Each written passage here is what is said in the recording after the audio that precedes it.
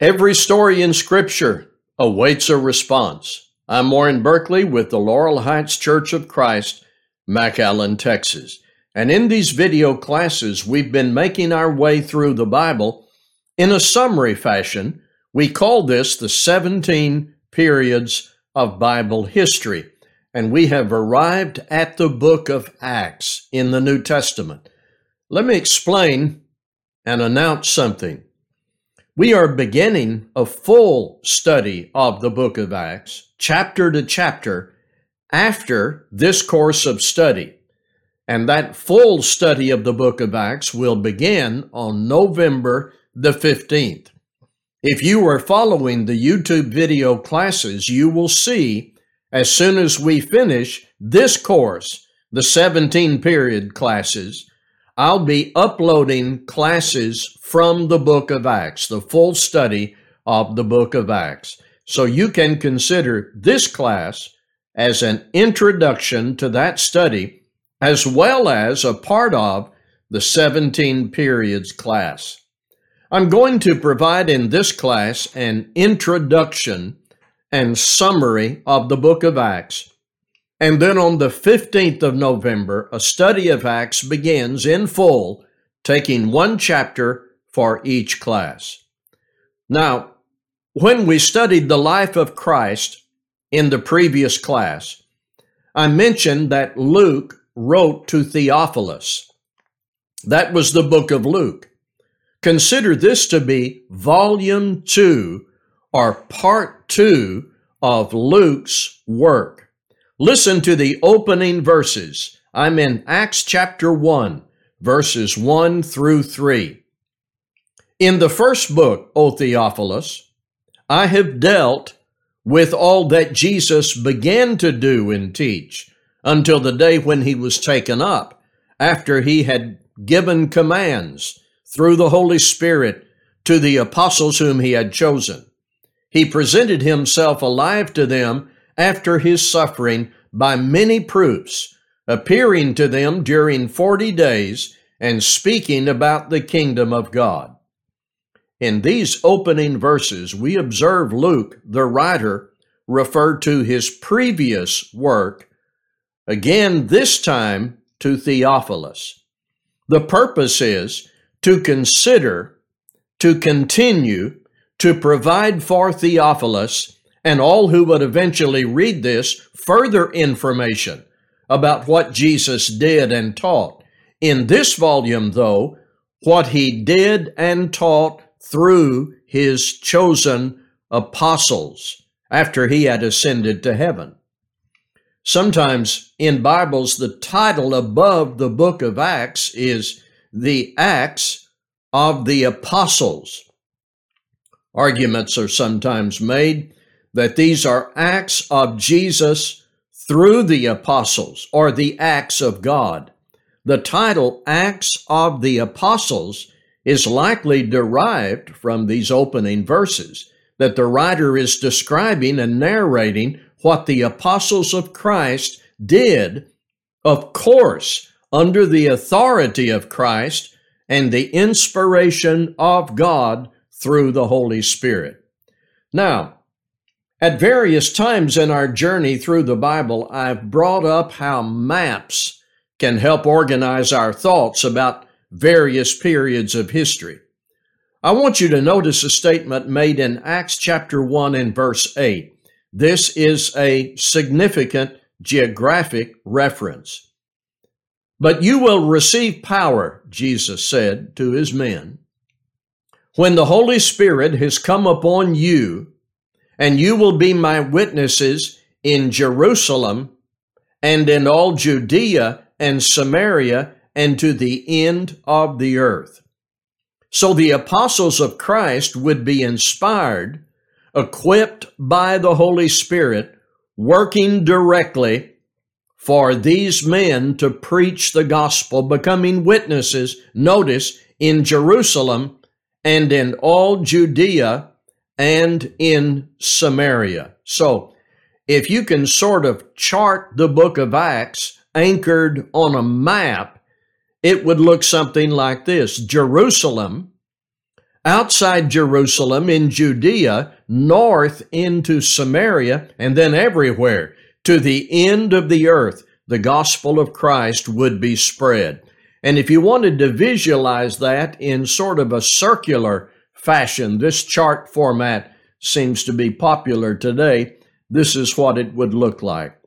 The book of Acts, therefore, is Luke's account, originally sent to Theophilus, about how the Lord's work continued and was spread after Jesus ascended into heaven. Acts 1 reports that event.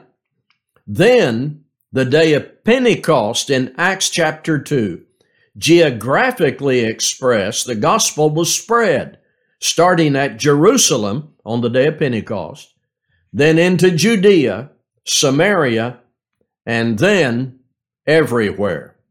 Having a good grasp of these first two chapters will enable you to better understand and navigate the rest of the book of Acts. Now, there is something else we can do that may help us in our study of the book of Acts. If an outline helps you to navigate a book in the Bible, consider these two sections, Acts chapters 1 through 12, and then Acts chapters 13 through 28. And here's the way that would break down in very general terms. Chapters 1 through 12, the main character is Peter, and the place is mostly Jerusalem, and the people are Jews. Acts chapter 10 is the transition in taking the gospel to Gentiles. And so you would have a second section in Acts 10, or maybe better stated, 13 to 28, and the main character is Paul, and the main city is Antioch, and the people mentioned here are primarily Gentiles. The book of Acts helps us in two primary ways. One, how to become a Christian is very clearly revealed. If you are talking to someone about becoming a Christian, a follower of Christ, take them to the book of Acts. Start in chapter 2 to make certain they know who Christ is, what he suffered for us, to have our sins forgiven. That's all presented on the day of Pentecost by Peter and the other apostles. Then in Acts chapter 2, you can spend some time at verse 38 looking at what those people were told to do. Repent and be baptized. Then consult other cases of conversion in the book of Acts and show them the consistent pattern of what people were told to do to become followers of Christ. This is one of the great values of a study of the book of Acts. Then, too, the book of Acts shows how diligent Christians were to live right and spread the gospel after they were baptized. We are encouraged by the stories of men like Barnabas and James and Peter and Paul and Apollos and Silas. They were devoted to the spread of the gospel, and they were being Christians in their lives. But along with that, all these people who are commended and who were courageous in their faith were living the kind of lives God expects of his people. So the book of Acts helps us understand how to become a Christian and then how to be a Christian. The endurance of God's people against the pressures of persecution and conflict is remarkable, and it's illustrated and it's motivating for us to read about these people in the book of Acts, knowing that Christ is central in the message and in the work and in the lives of God's people as documented in the book of Acts. As I said earlier, beginning November the 15th, we'll have a full course of study in the book of Acts. We are just introducing the book of Acts in this study, which is a part of the 17 periods of Bible history. Now, we always do practical takeaways near the end of each class. I want to bring into view 4 key passages in the book of Acts. And these will be our practical takeaways for this class. 4 practical takeaways based on 4 key passages in the book of Acts. Acts 2, 42 to 47. About those people who became Christians. They devoted themselves to the apostles' teaching and the fellowship, to the breaking of bread and the prayers. And awe came upon every soul, and many wonders and signs were being done through the apostles. And all who believed were together and had all things in common. And they were selling their possessions and belongings and distributing the proceeds to all as any had need. And day by day, attending the temple together and breaking bread in their homes, they received their food with glad and generous hearts, praising God and having favor with all the people. And the Lord added to their number day by day those who were being saved. What did those people do? I mean, those people who were baptized, who heard Peter and the other apostles preach about Christ. What did they do after they were baptized? Several things are documented here. They devoted themselves to the apostles' teaching. We do that when we read, study, and practice what the New Testament says. They were together. They took the Lord's Supper. They prayed. They helped each other. They did the best they could in all these matters. Used the temple as a meeting place at first, but also spent time with each other in their homes.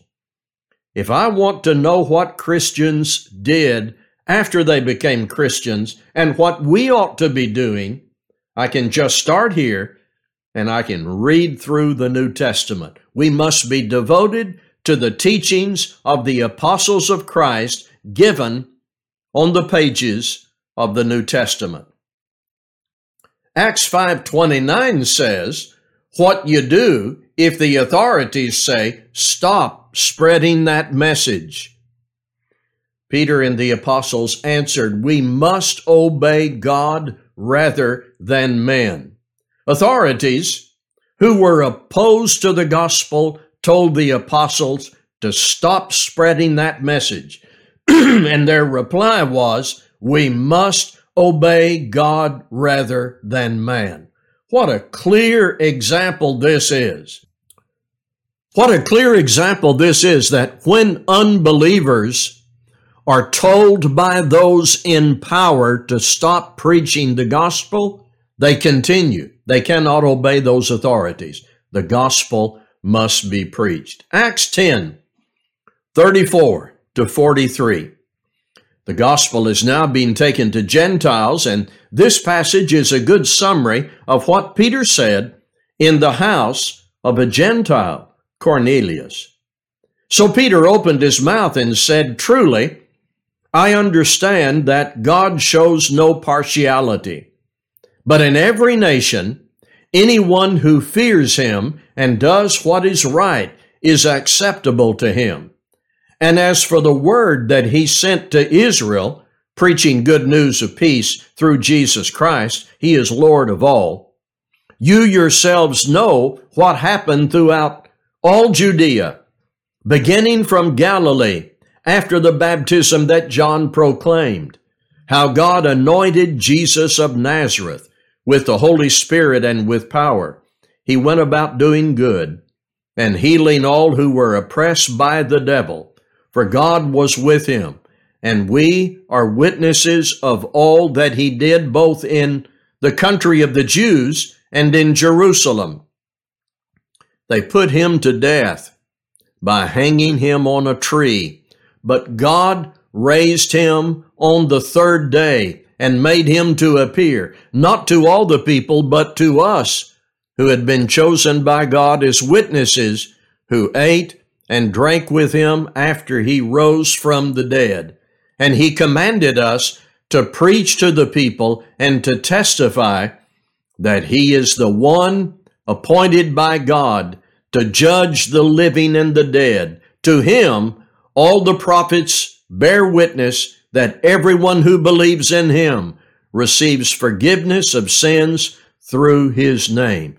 This was what Peter said as he took the gospel into the home of a Gentile, Cornelius. Then, Acts 13, 38 and 39. Let it be known to you, therefore, brothers, that through this man forgiveness of sins is proclaimed to you, and by him everyone who believes is freed from everything from which you could not be freed by the law of Moses. I love this statement, which perfectly captures the essence, the central message of the gospel. And it says to us, the law of Moses could not provide the freedom from sin provided by the gospel. The gospel is, through this man, Jesus Christ, offering to us forgiveness of sin. It is received when one is baptized. It is kept by being devoted to the teachings of the apostles. So that's class number 16. This is 17 periods of Bible history, so one more is coming up. Class number 17 will take us through the epistles, the letters sent to Christians, much more rich instruction about what you do after you're baptized, what you believe, and how you conduct yourself. And then remember, on November the 15th, I start taking us through the book of Acts in a full course study of the book of Acts. This has been a survey. We will do a full study of the book of Acts beginning November the 15th. Thank you for being with us.